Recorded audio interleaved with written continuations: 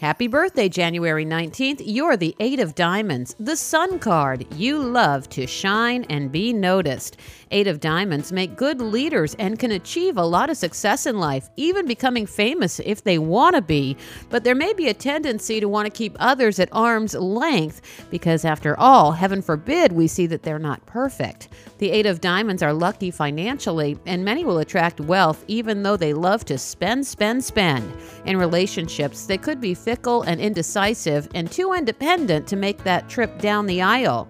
Capricorn Eight of Diamonds might also be workaholics as they have that super hard-working 10 of Spades as their planetary ruler. Famous Eight of Diamonds include Lonnie Anderson, Dolly Parton, and Charlie Sheen.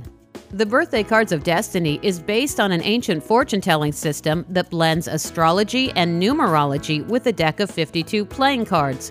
Learn more about this fascinating system and look up the birthday cards of the people in your life at birthdaycardsofdestiny.com. I'm Lisa Osborne on Lisa.fm.